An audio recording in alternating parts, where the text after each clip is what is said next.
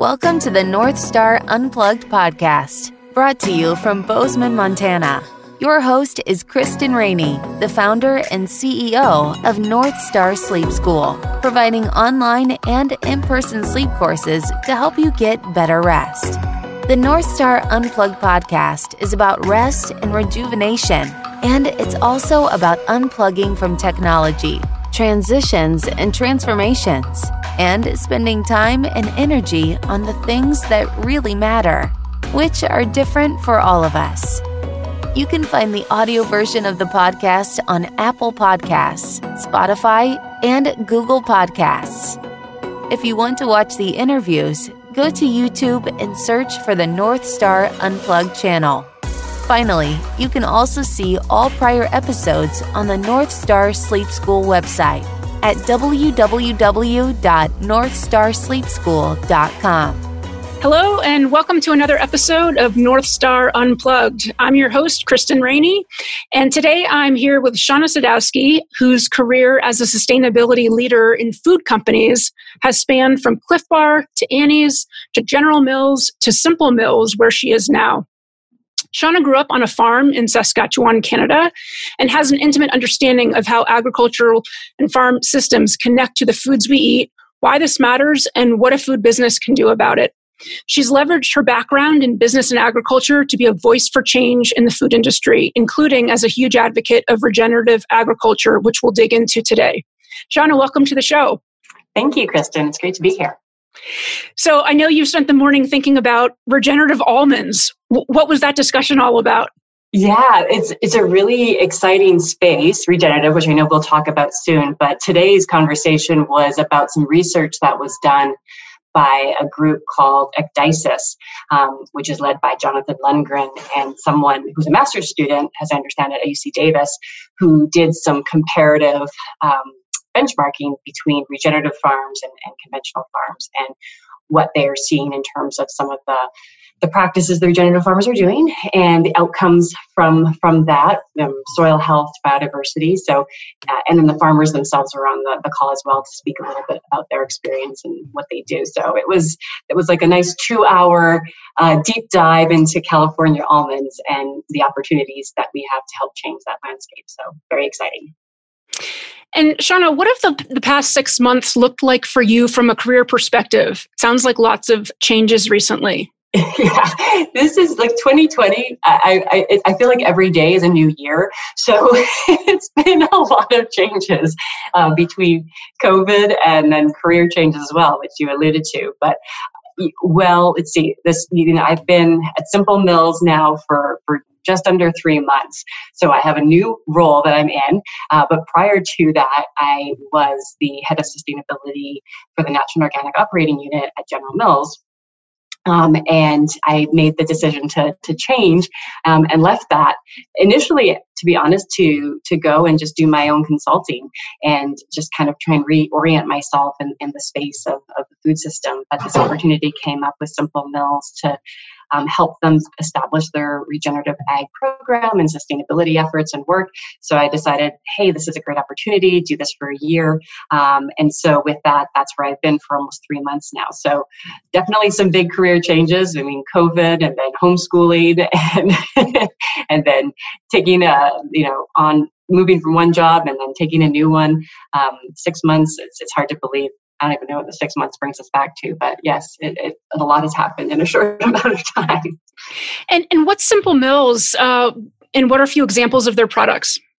Yeah, so Simple Mills is a relatively new company, started in 2012 by a woman named Caitlin Smith, who really actually came into starting this food company because she found that as she started to change her own diet, her health was feeling, she felt better about it. So she wanted to create foods that would make people feel good. And so looking at the kinds of ingredients that were in foods that were maybe making people feel bad, she wanted to change that to what could make people feel good. So a lot of the ingredient bases are using non-grains, non-corn, non-soy. So things like almond flour and cassava flour, but also rich with seeds and nuts as a way to kind of focus on nutrient density.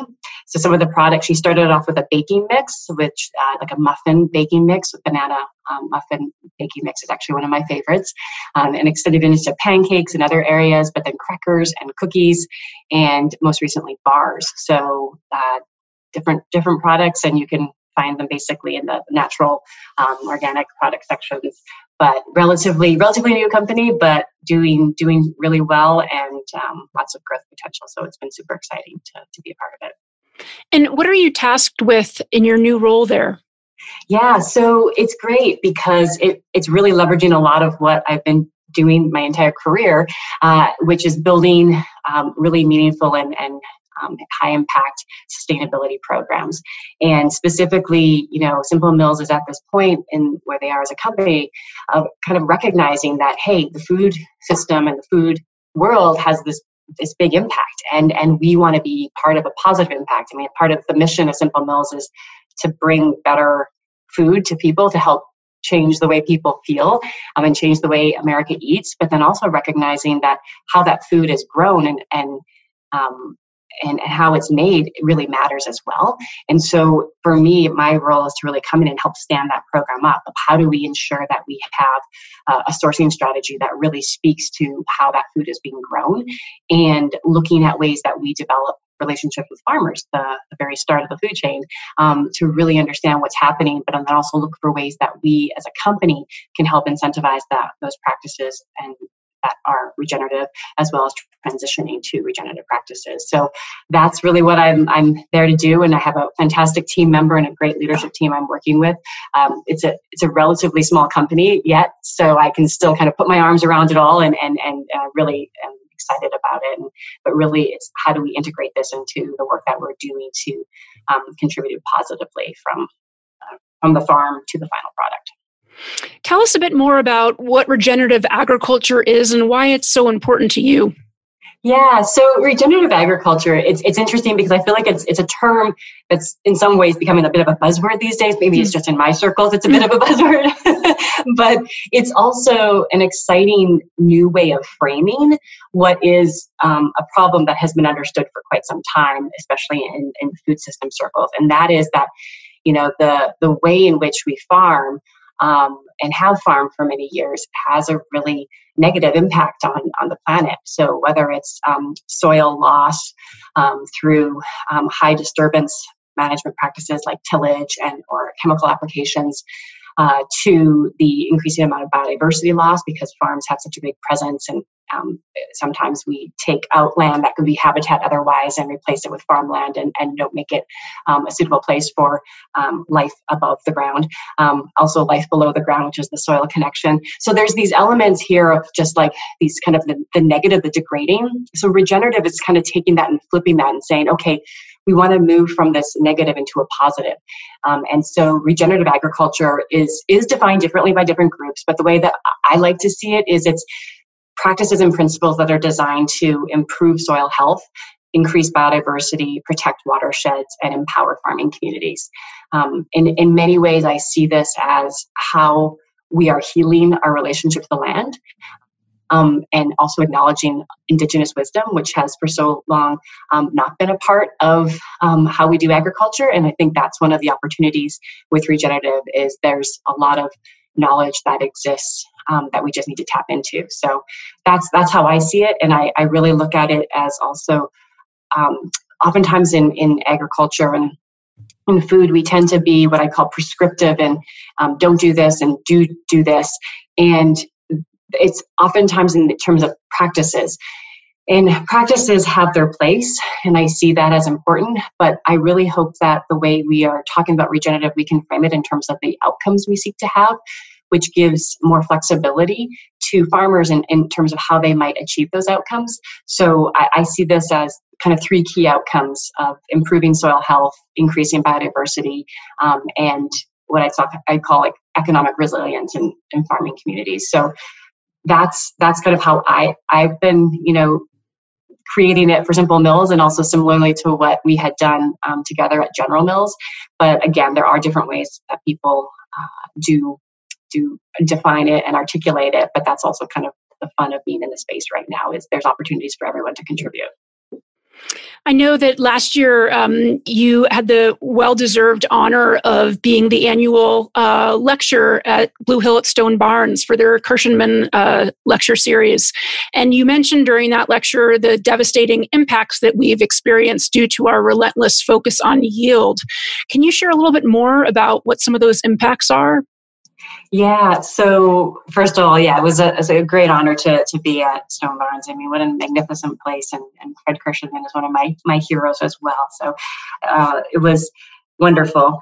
But to that point, in terms of some of the negative impacts of kind of this myopic focus on yield, I do want to kind of take a step back and say, I think there was a time when food security really mattered. And still does, frankly. That's not a previous time, but very real to the U.S. in particular, where people couldn't get enough food to eat. And that was a case across the globe. And again, it still is the case in many parts.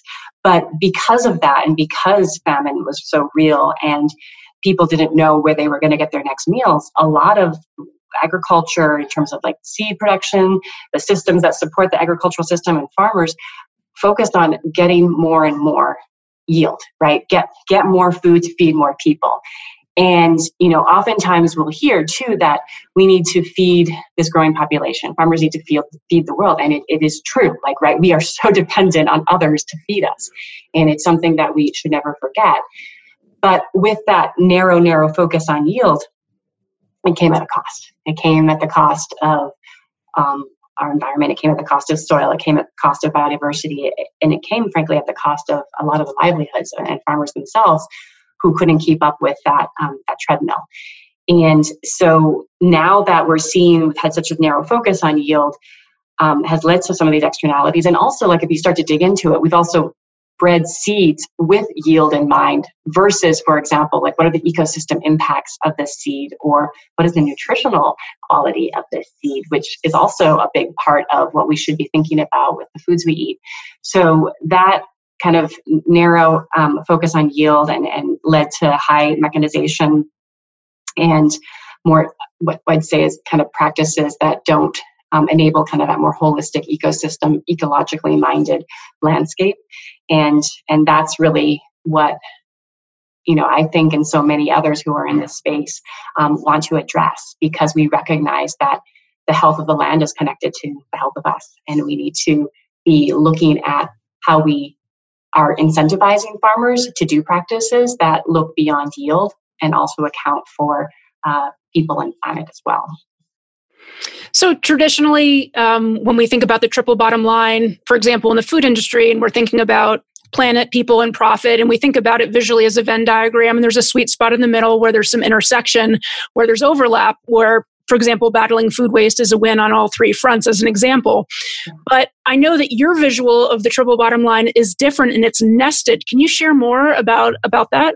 Yeah, this is something that I really feel very strongly about and certainly have learned too, because I too used to present the triple bottom line in this Venn diagram perspective. And the reason that I shifted it to this nested approach is because the more I studied, the more I researched, the more I talked to people, it became very clear to me that everything that we do depends on our planet. Everything people do is connected to the planet. And therefore, all that we do and the decisions we make need to be done in the context of our planetary boundaries and what we have here. And so in the nested one, I have planet at the base, people as the second, and profit as the third. And I put profit as the third and also smallest because it's nested, not because it's not important or the least important, but because people created the system as we know it with that profit. It's the way in which we have actually created business, which is, tends to be profit driven, was people created. And everything we do as people kind of drives that profit, but the profit also drives what we do as people and drives the impacts on the planet. So it's a virtuous cycle, if you will, and each kind of self-reinforces the other. But without paying attention to the planet and the decisions that we're making on profit as it relates to the planet, we're sometimes looking at things very narrowly and not without the potential boundaries that we might be hitting and the limits to which we can do something without there being a boomerang effect. So that's why I changed that diagram to be triple bottom line, to really force the conversation so that we can understand everything in context of the planet and then make decisions that hopefully will look to benefit and create positive synergies versus the negative ones that can sometimes be done when we do things outside of that planetary context. There was a recent Wall Street Journal article called 10 Food Trends of the Next Decade. And they mentioned, I know you've seen this article, but I know they mentioned, that basically as the term organic, continues to be diluted, evolved eaters will instead seek out ingredients labeled regenerative, grown and raised using methods that improve the soil, carbon capturing carbon and encouraging biodiversity. Do you agree with that assessment? Yeah, well, I think that the first part where it talks about organic being diluted, I do take some issue with that, only because, frankly, I know a lot of the people who created the organic standard and the intentions behind it and the barriers too with creating a standard as we know it today to build it into a policy and regulatory environment. And while organic by no means is a panacea, it doesn't solve everything. There's a lot of regenerative built in organic, right? So organic farmers do things like crop rotations. In fact, they have to. And a lot of farmers do diverse crop rotations, which is a part of a more regenerative system.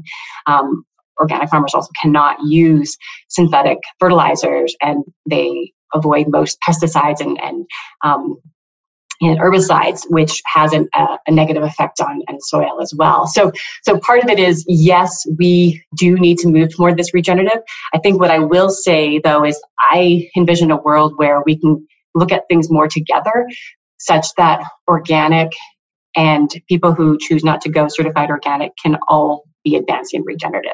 And I think, one of the things I've certainly learned in working with farmers is that, farmers come at their farming management practices from different walks of life.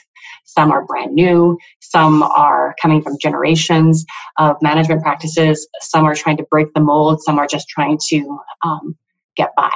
And so with that, the ways in which farmers will enter in, certification may or may not be a viable option for them. And frankly, some farmers don't really want certification. They don't want to have more, but asks for them. But I think that knowing that's the case, and knowing that regenerative is really a spectrum of practices and trying to go to those outcomes that I mentioned earlier, they're going to come in at different ways. And so regenerative, yes, and inclusive of organic, but inclusive of all farmers is how I would like to see that kind of highlighted in the Wall Street Journal piece. And how has the pandemic impacted your supply chain work at Simple Mills this year? Yeah, this is it is an interesting time for food companies, and across the food system, COVID's impacted companies differently. In the case of consumer products companies like Simple Mills, our demand is high.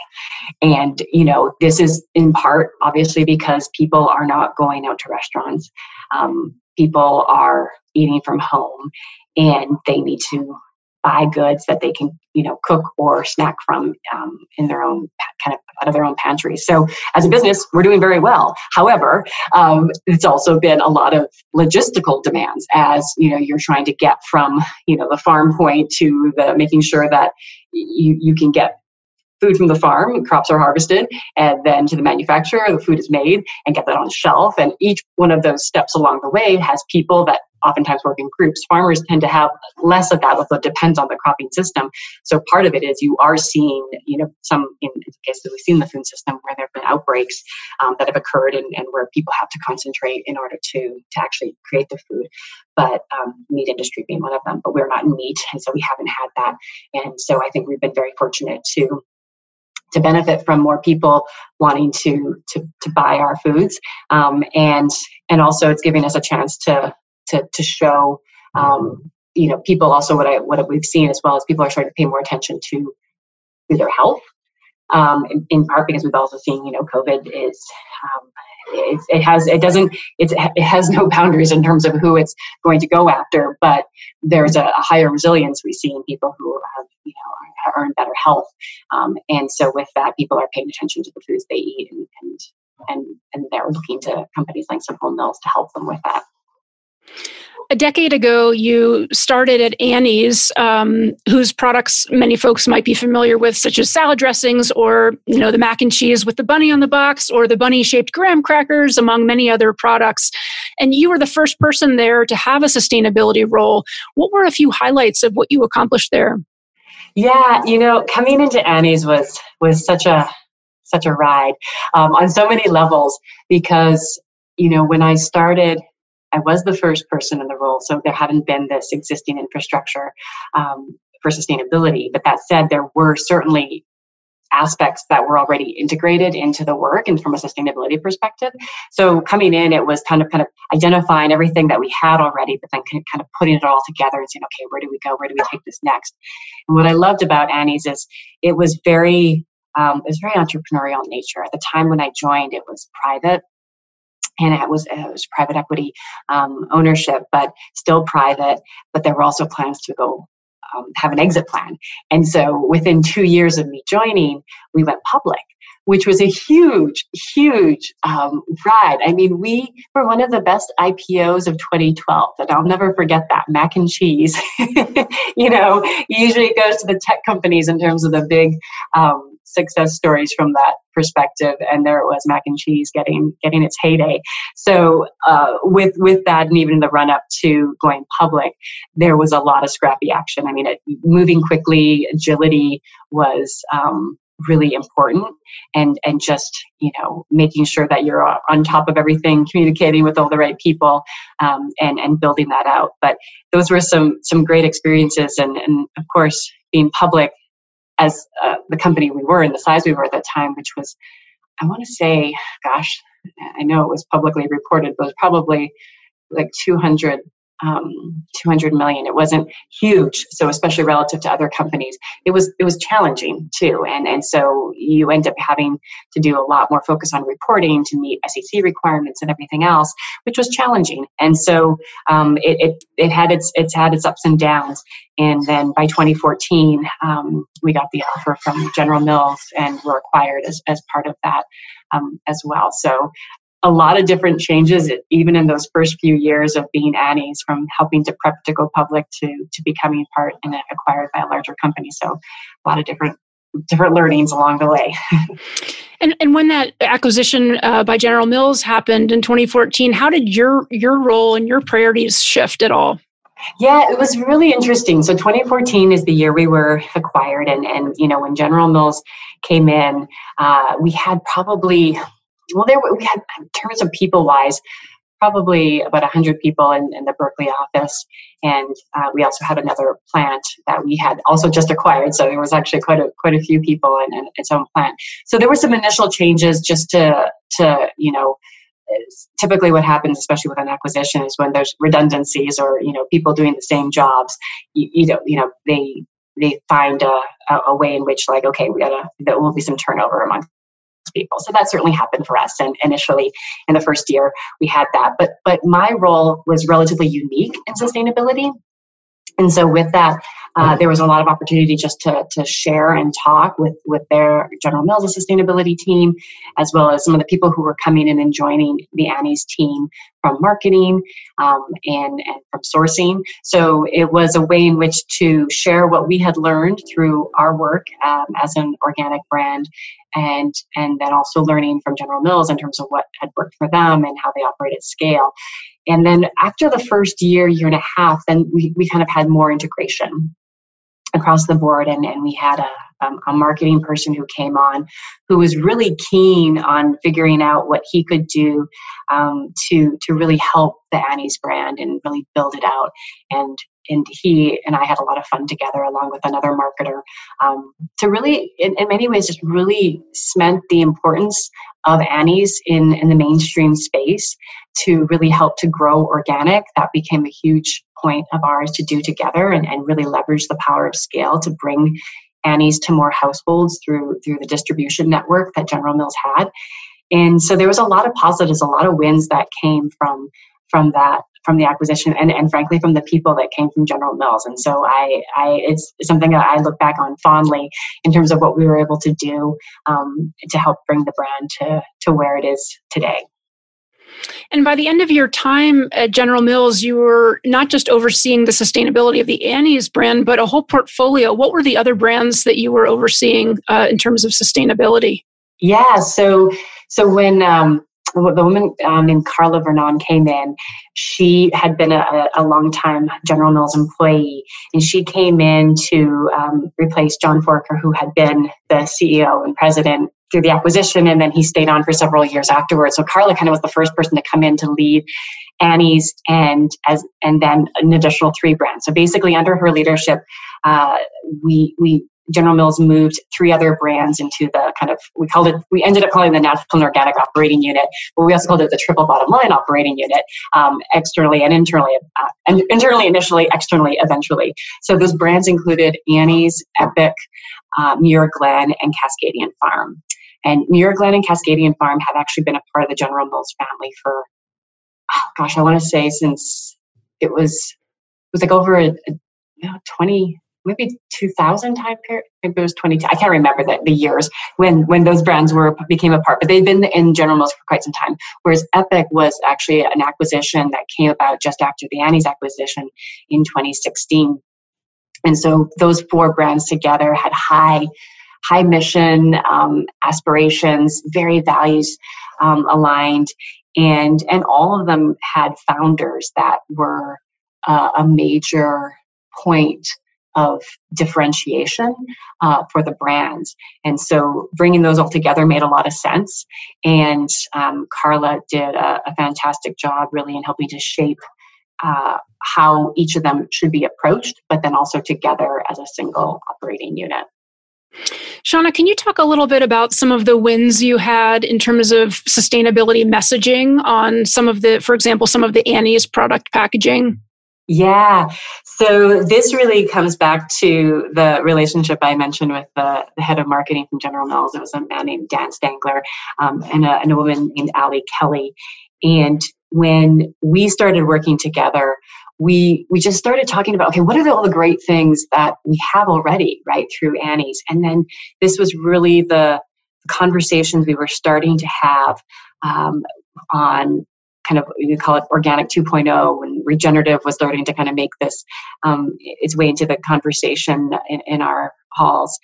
And we were looking at, like, how do we communicate what we know already within organic to be of benefit?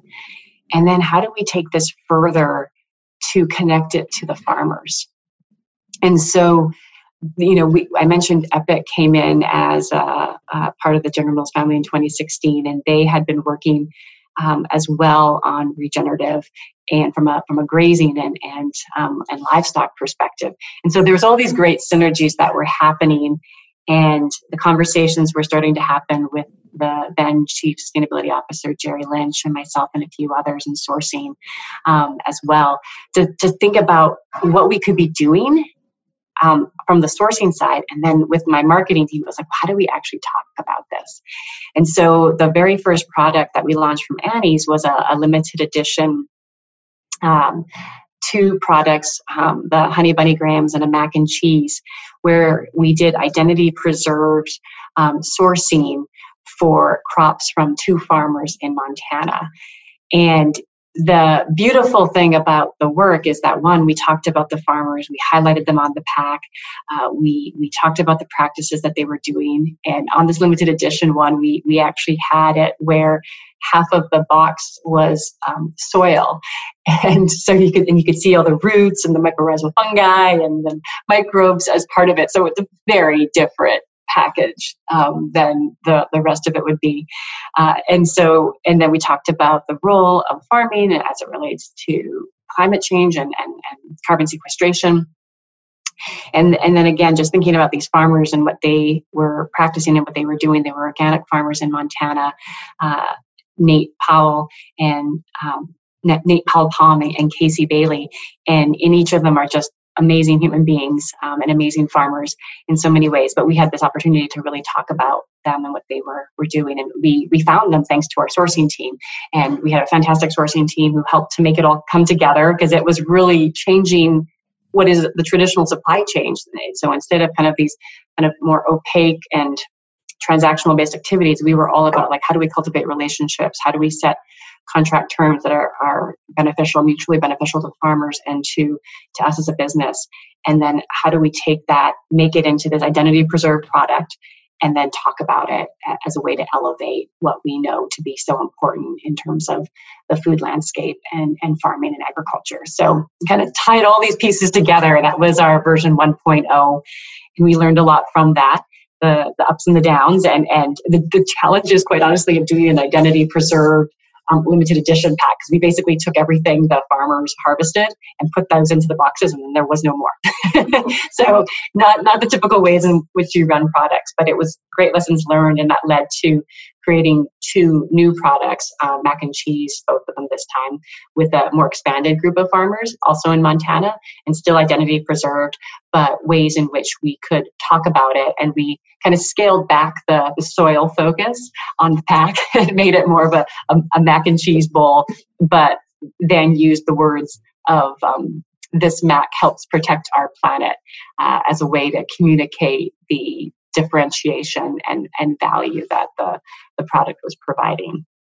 So a couple of really fun examples that we were able to do, but it all came down to this, what I call like the trifecta, the perfect trifecta of this, sustainability, sourcing, and marketing working so closely together in partnership to bring the best of each skills forward in order to come to the product on shelf and hopefully a good win and something that the consumer wants.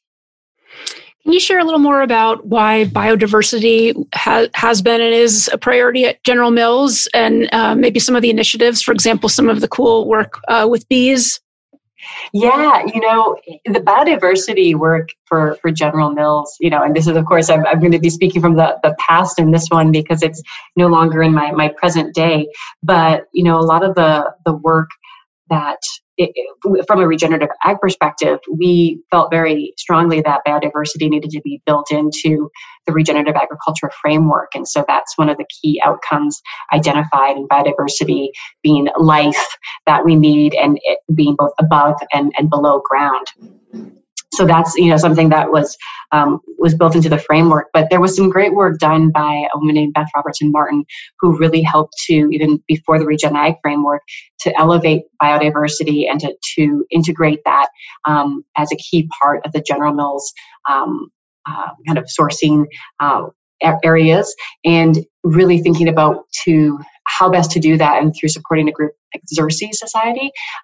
So I can't remember the dollars, but it was several $1 million supporting the implementation of basically corridors for habitat. So planting habitat across the U.S., I believe, is the primary focus. And this is where I'm not going to remember all the details behind it because it's been a while.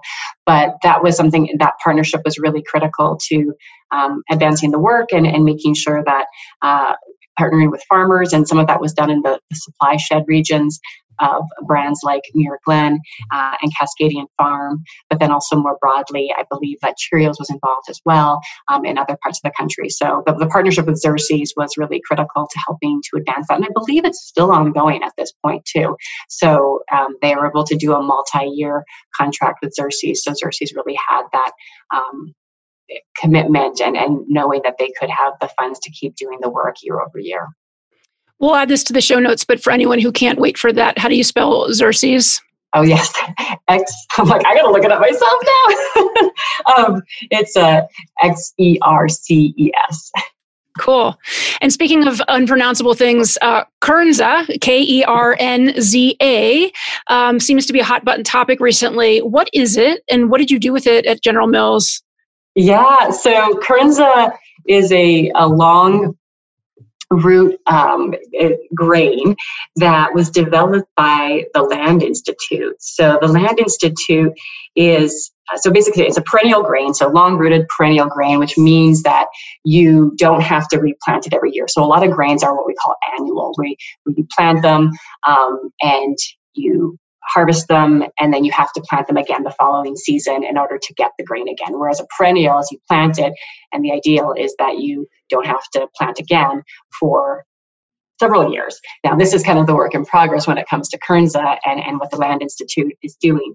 The Land Institute was started by a gentleman by the name of Wes Jackson, who really saw well before so many of us and well before the current regenerative movement that the practices and the tillage and these kind of annual crops that we have were really destructive to the landscape. And he wanted to think bigger than that and to look at how we could have more of a perennialized system so that we weren't using these destructive tillage practices that led to soil erosion, that yet led to soil organic matter loss, and, all these other negative impacts that we've seen from the plow.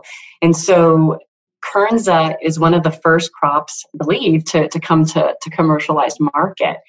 And it's, based on the work that the Land Institute did, they started working on the grain, I want to say like 20 years ago. So part of it with all this kind of plant and seed breeding is it takes a lot of time and a lot of trial and error, because you have to do selective breeding and you got to plant it, you got to trial it, see if it works, and then you do it again and again and again. And so these plant breeders they spend so much time just in terms of these trial and error. And so, but after 20 years, the Kernza crop had gotten to a point where okay, we've got something here and we want to try putting this into market. We want to get more farmers to plant it.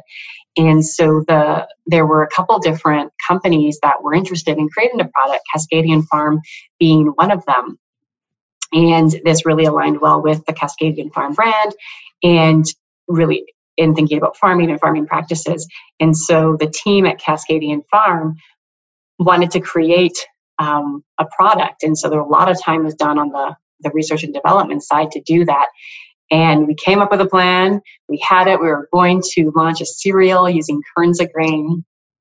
And when it came time to harvesting the crop, there was such a tremendous yield loss that basically there was no crop to commercialize into a product. It was so devastating and so sad. But this is also the realities of farming, and this happens.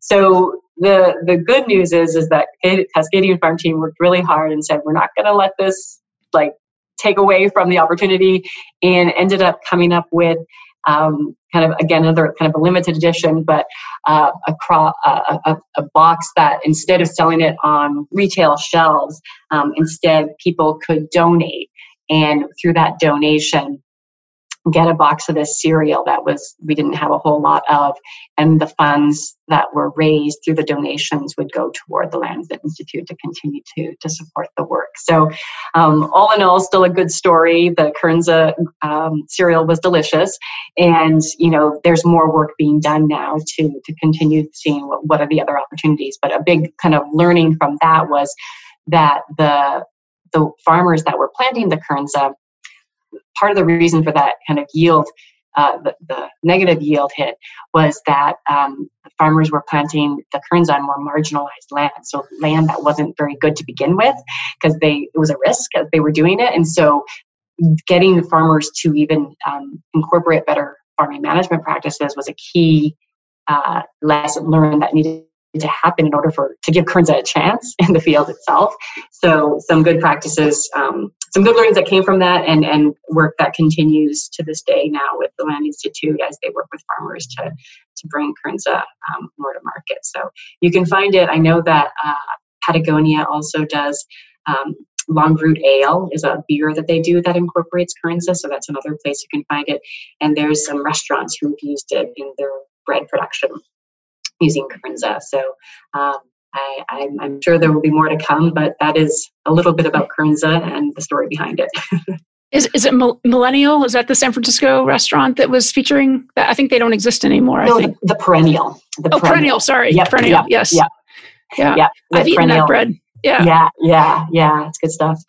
So you mentioned Patagonia. So Patagonia Provisions is the food arm of Patagonia, and then of course Organic Valley, the dairy cooperative, is also doing a lot with regenerative ag. Are there any other companies that you see now as leaders in this space? Yeah, it's definitely becoming more and more where I'm seeing the name popping up, and it's interesting because the brands that have been, you mentioned Patagonia was one of the first. I know that Happy Family has done a line as well, their baby food. Dr. Bronner's is another one that's been really supporting this work and connecting to farmers. Nature's Path too has had some. I've seen White Leaf Provisions and Quinn most recently. I know that they've been, and I just spoke with Christy recently, that they're also launching into this space as well. Annie's, of course, Epic. But then you've also seen bigger company names. Of course, General Mills being a bigger name, and you have brands like Annie's and Epic Cascadian Farm as part of that. But also like Danone is doing some work in this area too. And just 2 weeks ago at Climate Week, 2 other companies popped on in terms of doing the regenerative work, Cargill being one and Walmart was another. So yes, we are seeing it more and more. And the brands I mentioned earlier, like there's actually products coming out. So that's kind of a point of differentiation. But it's interesting just to see the term being used, regenerative, being a regenerative company, using regenerative practices in agriculture, seeing these larger companies start to look for ways that they can participate as well. So speaking of climate, you also spent 2 years on the board of the Climate Collaborative. Tell us about that organization's mandate.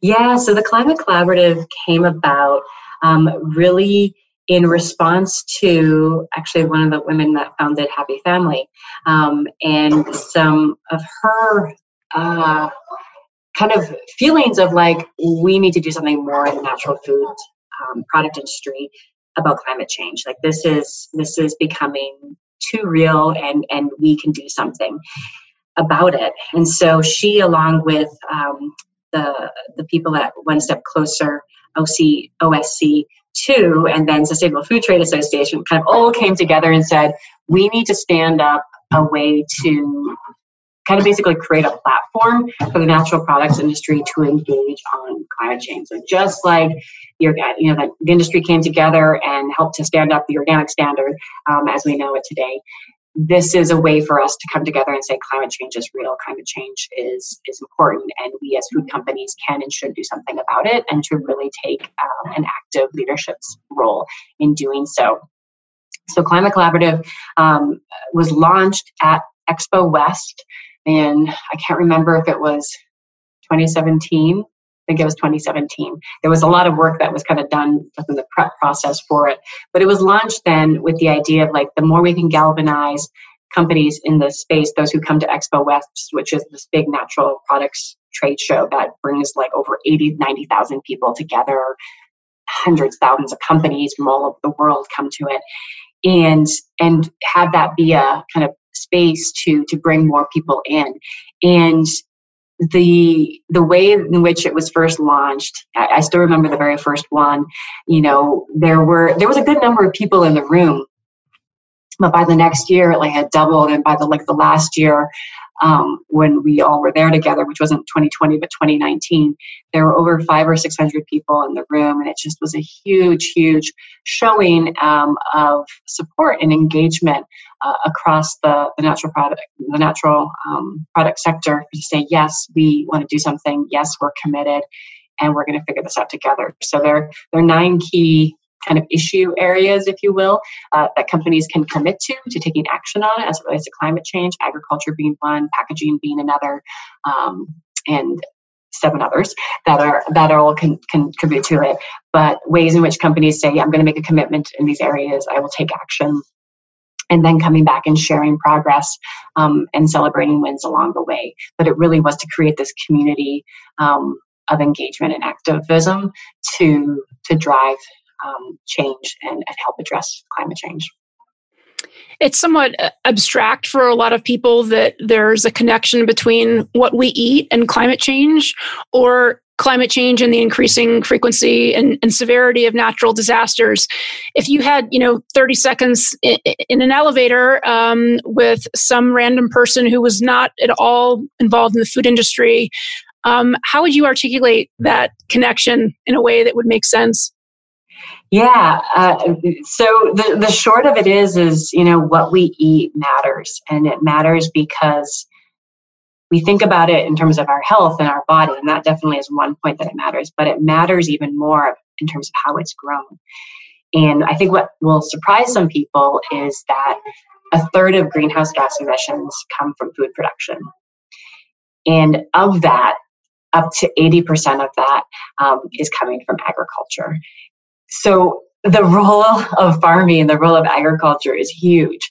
And it's just a further testament to, we are what we eat insofar as, we are a part of this bigger world, and the ways in which we farm and the ways in which we get that food into ultimately our bodies, it really does have a big difference. And so when you think about the fact that we eat every day, in most cases, people are eating multiple times a day because we snack in addition to having meals. So the number of touch points we have with food and therefore with agriculture is significant. And so that's in part kind of what contributes to that number being so high, with up to a third of greenhouse gases coming from food production, and so much of it is ag. So to me, it's really, that's the take home point, is like, it does matter. But I think the bigger take home point is, while there's this kind of this negative, because it's like, oh, greenhouse gases, we don't want to be contributing greenhouse gases. The good news is that agriculture is also one of the biggest potential solutions to climate change, because when we start to change the way we farm, we actually can have positive benefit to the climate and to the land. And I always love to reference Project Drawdown, because they have done some incredible research in terms of the solutions to help address global warming and climate change. And what's so amazing is that within their research that they did, 8 of the top 20 solutions are agriculture based. And so that to me is hope, right? That puts it in a nutshell of like, yep, it does matter what you eat. And I really hope we can start asking more questions about that. But on the flip of it, man, when you do start to ask those questions and you start to find farmers who are doing these amazing things, like, let's hold them up and celebrate them, because they hold the keys to the possibility of change in a positive way. So that's probably much longer than the elevator pitch you asked for. That's how I package it. It's problem, solution. Awesome. And, speaking of sort of positive stories, a lot of the discussions that we have, especially in the food industry around meat and especially beef, focuses on how much they contribute to greenhouse gas emissions, which is true. But can you share a positive story of the other perspective of how, in the right circumstances, that animals can positively impact the environment? Yeah, absolutely. I mean, this is the short elevator pitch of it's the how, not the cow. So what that means is how that animal is raised is going to determine whether that animal is having a positive or negative impact. And it's true that a lot of the ways in which animals are raised are, there's, actually most, let's just take cattle, beef as one example. In the start of the life, most beef cattle actually are raised on pasture and grass-based systems, but comes a point where they move into this kind of like stocking finishing phase where they're fed a lot of grains, and the ways in which those grains are produced and like grain, soy, and whatever else it might be are very intensive and high energy, fossil fuel based energy use. So they're fed that. And then in addition to that, they're usually in what's this kind of confined animal feeding operation. So a lot of animals in a pretty small space, usually dirt, there's absolutely no grass, and creates a lot of manure or poop, and that is all concentrated in one space. And so that contributes a lot to what we're seeing in terms of the methane emissions as well. And so when you flip that to a farm that is practicing regenerative, and I'll use the example of White Oak Pastures and Will Harris, because he's someone we worked with when I was working with the Epic brand, and he's out of Georgia. And he has a completely different approach to raising animals. So in addition to cattle, he raises about 10 other different species, whether it's poultry or pigs. And he has this synergistic system where he rotates them, first of all, so the animals rotate on pastures. And through that process of rotation, they're pooping, but they're moving, so the nutrient cycle is much more balanced. And he's also using native grasslands or native grasses to feed. And then he also will bring the chickens on after the cows. They help to peck and further break down the poop that's on the ground, but then also is another part of the synergistic cycle. And so it is a much more diverse set of animals and a much more diverse set of grasses that helps lead to greater kind of building of the soil organic matter through these practices that he's employing and this diversity and this rotational management. It's really the nutrient cycle that's in balance. So that's a large part of those management practices that he and his family are employing at White Oak Pastures. So just the various ways in which animals, one of the best quotes I can think of is, I remember, I think it was Gabe Brown, who's another one of these hero farmers that I love to learn from and talk about. But, there is no place in nature where animals don't exist. And so with that, you realize, and I realize, like the importance of animals as part of any healthy ecosystem. And with that, they have an essential role to play. And so we need animals to be a part of a healthy ecosystem. We actually won't have healthy ecosystems without animals. And so the ways in which those animals are raised and on the farm really does matter. And there's a way to do it. And that's what these leading farmers have been able to show. Shauna, if we had asked you as a kid when you were growing up on a farm in rural Saskatchewan, Canada, that you'd end up doing the work you're doing now, changing food systems, would that have surprised you? Yes. I think very much so. I look back on my growing up and, I am so grateful for what I had, and frankly also what I didn't have. I think when I think about it, it was hard living, growing up on a farm. I'm one of 7 kids too, so financially we struggled, and so I think as a kid, it was my thought was, how do I get off this farm, and how do I get to a place where I actually will be able to do more than eke out a living. But, I do know that background also, I learned so much about just being in nature and the beauty of nature, and the volatility that comes too with nature and weather and everything else that comes with it. But it's, farming did shape me in so many ways. And I think with that, it makes so much sense as to how I ended up where I am today. And I'm so grateful for it, but the path was certainly not linear. It definitely came from different angles, but it made me appreciate, and it still does make me appreciate what I had without my knowledge of growing up on a farm. But then also just like how important it is for us to be continuing to look to people who do steward the land as the heroes of this movement, so that we can help change the rural landscape for the better. I think that's something that I take to heart, because it's so not the current case where we look at food and we look at farmers.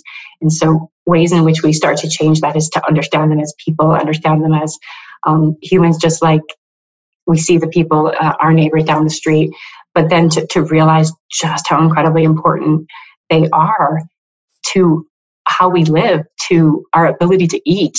Without farmers, we wouldn't have food. And so that's something, like thank a farmer is a phrase I hope that everyone can take away, because it's without the farmers, we wouldn't eat. And most people don't raise their own food. And if they are so lucky to have a little backyard space or raised bed or whatever else it may be, that's awesome.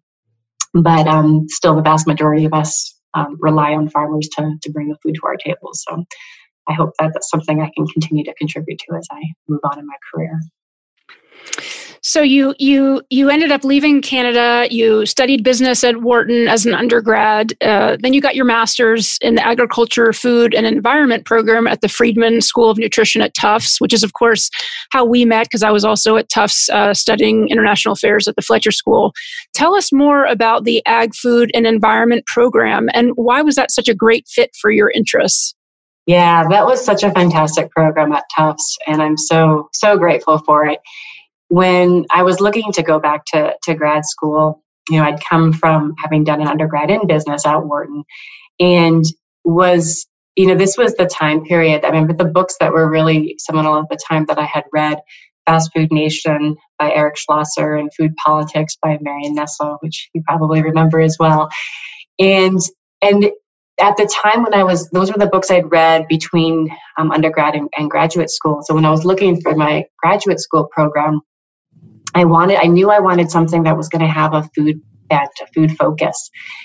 And what I was seeing at that time were there were schools of public health that had the health side of it, but and then there was the NYU, New York University, had a food studies program actually under Marion Nestle, which was interesting, but it wasn't quite getting to the ag side, which is really what I knew was so important and was needed to be connected. And so the Tufts program was this fantastic combination housed within the nutrition school, but a program that was specifically focused on agriculture, food, and environment. So the policy and the science of food and the importance of agriculture.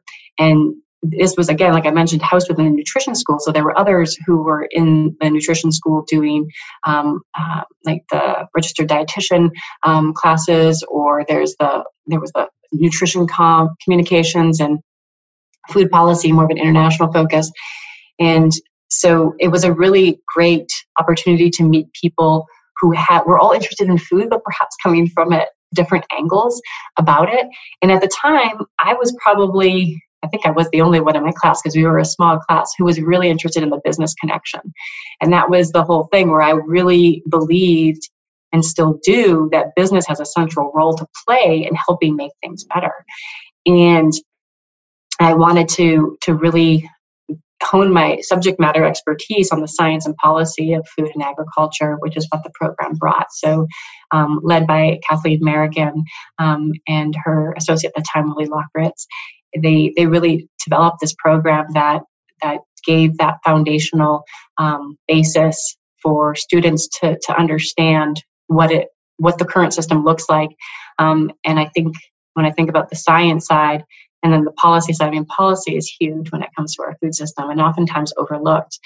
So being able to take that learning and then bring that to a business it was a huge gift at the time, and still is to this day. And I think when I look at the program now, and I think of some of the students in the program, and there are actually a lot more who are interested on the business side, which I'm really encouraged by.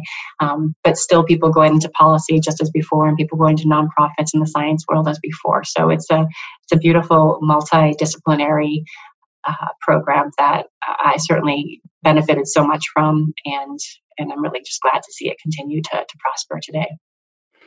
In the same Wall Street Journal article that I noted earlier on food trends for the future, another trend it mentioned was family dinners, and that they're on the rise. Of course, that's a whole separate conversation of the fact that family dinners are considered a trend, and that it's even a novelty or whatever. Yeah. However, you and I both know that eating together is something that your family was doing long before COVID lockdowns. And I've been fortunate over the years to enjoy a number of amazing meals at your house. Can you tell us a little bit more about dinner at your household? Yeah. So, if it's not clear from now, I hope it is. I love food. I married someone who loves food as well. And we both love to cook, although I think he does fare much more of it these days than I do. But, as we came together as a couple, and then when we had kids in particular, we recognized just, how important it was for us to be planning our meals. And so, my husband Lewis and I, we have always sat down together to have dinner together. That is just like a fundamental belief that each of us have is we always come together at the end of the day. And whereas before kids, we would have like 2 to 3 hour, long dinners. It's a little shorter these days, but we always come around the table. And I have 2 beautiful children, 9 and 5. And dinner is a ritual. There's no question that we will always sit down for dinner. And that was certainly the case before COVID and continues. And so that's not a change at all for us. But the way in which the food gets to the table is probably the bigger question, because it's also like, well, how do you actually get the food? You're both working and the kids are at their school. So one of the ways in which we make it happen is we meal plan. And we started meal planning in actually part because we started supporting CSAs when we moved to the Bay Area from Boston. So this was like 15 years ago. And CSA is community supported agriculture. So basically where we buy a share from a farm each week, and that's how we get our vegetables. And so we get ours from a place called River Dog Farms for vegetables, and we get our fruit from a place called Frog Hollow Farms. And I now pick them up. They used to be delivered actually to my workplace, but now I pick them up directly from the farmers markets under COVID. And that's what our vegetables are for the week. And then we meal plan using those vegetables, like, okay, we need to use these vegetables. Here's what we have. And so then we go into our cookbooks and online and we find recipes, and every day of each week is lined up in terms of what we're going to cook, and whatever doesn't come in the box, we go out and we get and we supplement. So we pick that up from our local grocery stores to make sure we have it. So basically everything that we need to cook for the night we have it in our pantry and in our refrigerator. So when it comes down to cooking time, we have it all, we make it up, and then we have dinner together each night. So it's perhaps sounds elaborate, but it's a system that's really worked for us. And I'm always just glad that this is something that has been able to come together. Sometimes we plan and we do meal prep on the weekends, depending on how long it will take. So we've tried different kind of variations on it as well. But getting the dinner on the table to feed hungry children on time is always the goal. So starting that up and making sure we can sit down together, and then enjoying a meal and catching up on the day. Even in COVID, even though we're all, working and schooling from the house, we're still not catching up necessarily. So it's our chance to have a conversation and bites between meals and just having a wonderful time together. And to be clear, you're all eating the same meal, correct? Yes. That is definitely, there is no what we call short order cooking in our house. So yes, the kids eat the same thing as the adults. And this was actually a very strong philosophical belief that both my husband and I had, in that we wanted our kids to eat the same foods that we did. We believe that, that in fact, the more that you change things to accommodate it, the more picky the eater becomes. And so by introducing foods that some might say are not what kids want, we found that to be, it's not what they don't want, it's just that their palate hasn't matured yet. And that's actually something proven through science, where it takes sometimes 15, 20 times of trying a food before you'll actually start to like it. It's just the maturation of the tongue. And this is something I picked up when I lived in France, because when I lived in France before, I just so admired that there was the kids and the adults ate always the same thing. It was very different than the American experience. And there's a book I read before, actually, when I first had my first daughter. It's called French Kids Eat Everything. And she has these rules in the book, and one of them is kind of like no short order cooking, so that everyone eats the same thing. And that's actually a way that, one, it makes mealtime a lot more pleasant. Two, it's a lot less work, whoever's cooking it. And three, you start to really, that's how you diversify what's on your plate, and diversify what's in your belly as well. In addition to prioritizing family dinners, are there any other practices that you follow in terms of wellness and self-care? Yeah, I am a big believer. I've always loved getting outside and exercising. I think it's one of these things where I'm especially now, all the more so. I just getting out and getting physical is something that makes me feel really good. That's kind of an element of recharge that I have. And I think that, that's right now, I live in the Bay Area, as I mentioned, and we've had these smoke days where it's actually made it harder to go outside, which now when it is, and today's a good day, I try and take advantage of that as much as I can. So even sometimes taking working meetings, walking outside is something I do just to kind of give myself that fresh air when I can. And I think, other things are like listening to music. You can do that while you're walking, or you can do it on its own. But I always find myself energized. That not even any type of genre music, it doesn't really matter, but it always gives me a lift. I think that's, and reading is another one I use as a way to kind of put myself into a different space and capture the just thoughts in my head. So those are a few different things. Speaking of reading, what are 3 books that you would recommend to our listeners? Yeah, so I love to read. And so the book I actually most recently read came actually out of a work ask. And so one of the things about Simple Mills is a really data-driven culture. And so this book that was recommended it's called Positivity by a woman named Barbara Fredrickson. And it's all about basically the positive spiral that will change your life. And there's a lot of science that she's done behind it. But, part of it is just knowing that we have emotions and, we have negative and positive emotions. And the more positive we have, the more we will put ourselves into a thriving state. And I love the book. I love the story. I love the ways in which she kind of captured it. And that's one book I would recommend. That's like just recently, one that I enjoyed.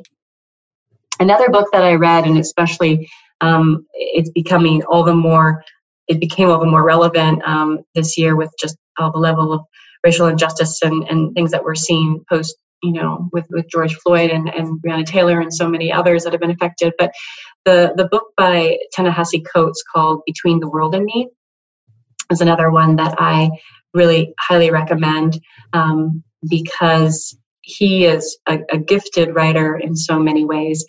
But it's essentially it's like a letter to his son that he's writing, and he walks you through the history and the concepts of so much of what we believe even as race today in his book. And it's a really I highly recommend it, and he's someone everyone should be reading. And then the third one, I don't know, can I go 4? Because I actually have 4. So the third one is actually a trilogy, and this goes back to the food side of things. But David Montgomery is a fantastic author, and he's written 3 books that I recommend all 3: Dirt, The Hidden Half of Nature, and then Growing a Revolution. But it's all about food and agriculture, how it's grown, and the opportunities that exist. And then the final book I would recommend, and this is one that is really sat with me for quite some time because it came out over a decade ago, and I read it just a few years ago. The book is called Pulse, and it's by a man named Robert Fernane. And this is one of those books, like I said, that just sticks with you because it's a huge, it's dense, it's going to be like 500 pages through this compendium. He takes us on a journey of kind of where we've come from as humans and our place in the world and on the planet, and where we're going and what we can do when we start to look at things differently, when we start to realize that the kind of machine-like aspect of how we have created the industrial world is incomplete, is the way he phrases it. In that there's this door opening that once we get over the way that we've done things is not where we need to be going forward, because we need to look at ourselves in place of, like, in our context, in our nature, in the planetary boundaries that we have. And once we do that, all these new doors will open. And he takes us on this, took me on a journey of just kind of the of humans on this world and humans on this planet and humans vis-a-vis like biology, which has been here for millions and millions and millions of years. And, kind of left me with this whole, like, we are so young as humans and we have so much to learn and we have so much more to become a part of who we are in our full selves. So his book is one that I really love. And I really wish more people had read it. And what I realized, because I read about it afterwards, he died within a year, I think, of the book coming to publication. And so it didn't get, I think, the full press and accolades that I think it deserved. But if that's one book that I would get people to read, I highly recommend it because it really helps to give some perspective on what we are and where we are and what we can do. So you snuck a trilogy into the top 3 choices, but I'm going to ask an additional question. What about your top cookbook or one top cookbook? Since you used so many this year, has there been just one that you've been inspired by? There's never just one, of course, but I will just give you just one. I have been loving Melissa Clark's Dinner book. That is, she's a very gifted cook, but Dinner is one I go back to again and again and again. Because one, the recipes are so good. I mean, there's some duds. There's always, you're always going to have that with a cookbook. But what I love about Dinner is they all are meals that can be done like 45 minutes or less. So they're really intended to be weekday meals. And so that's one that, and she has vegetarian, she has meat-based, pasta. She breaks it out really easily. You will, in some cases, need to go find the ingredients if you have to and plan for them. But for the most part, too, they're things that you're not going to have to go too hard, to search too hard to find them. So that's one that I really love for weekday. If you want one for the weekends, I have one for the weekends too. All right, what's the one for the weekend? And then I have my last question before we wrap up. I love Ottolenghi. Oh, so, yes. I mean, I feel like all of Ottolenghi's cookbooks are ones that even his simple one is not always that simple. So right. Those are ones that, without a doubt, the flavor is phenomenal. I mean, there are very few, dud recipes with Ottolenghi because they're just so remarkable in terms of the savory and the sweetness combinations. I love cooking, but it does take time. I mean, it's like 2 to 3 hours long to do a lot of his recipes, but I'm a big fan. So my last question today is: I know that your position at Simple Mills is a year-long stint, and which is now multiple months in. What will you be doing career-wise when that ends? Yeah, so my plan at this point is to go independent and do independent consulting. So it's initially what I had been planning to do before this opportunity came up, and so that's kind of what I think I will do when this wraps up. And it's when I think about just all the amazing experiences I've been had the good fortune to have over the years, I believe I have a lot to offer, and I hope I can offer it to more and more companies. So whether companies be, small and starting up, more mid-sized or large, my goal is to kind of present myself as someone who can help those companies make those next steps to really truly incorporating sustainability into their businesses. And it'll be food focused, just obviously with my background, but really helping companies who want to take steps and meaningful steps to drive change and integrate sustainability in all that they do. So that's the plan for right now. Things always change, as you know, but that's the game plan at this point.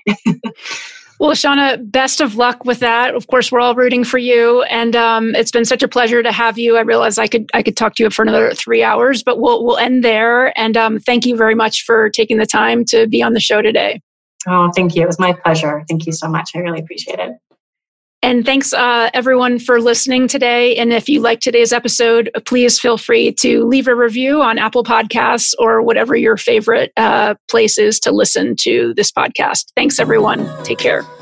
Thanks for tuning in to the North Star Unplugged podcast. The audio version can be heard on Apple Podcasts, Spotify, and Google Podcasts. The video version can be watched on YouTube. on the North Star Unplugged channel. If you like North Star Unplugged, please subscribe and leave a review on one of those channels. Finally, all prior episodes are also on the North Star Sleep School website at northstarsleepschool.com, which offers an e-newsletter you can sign up for.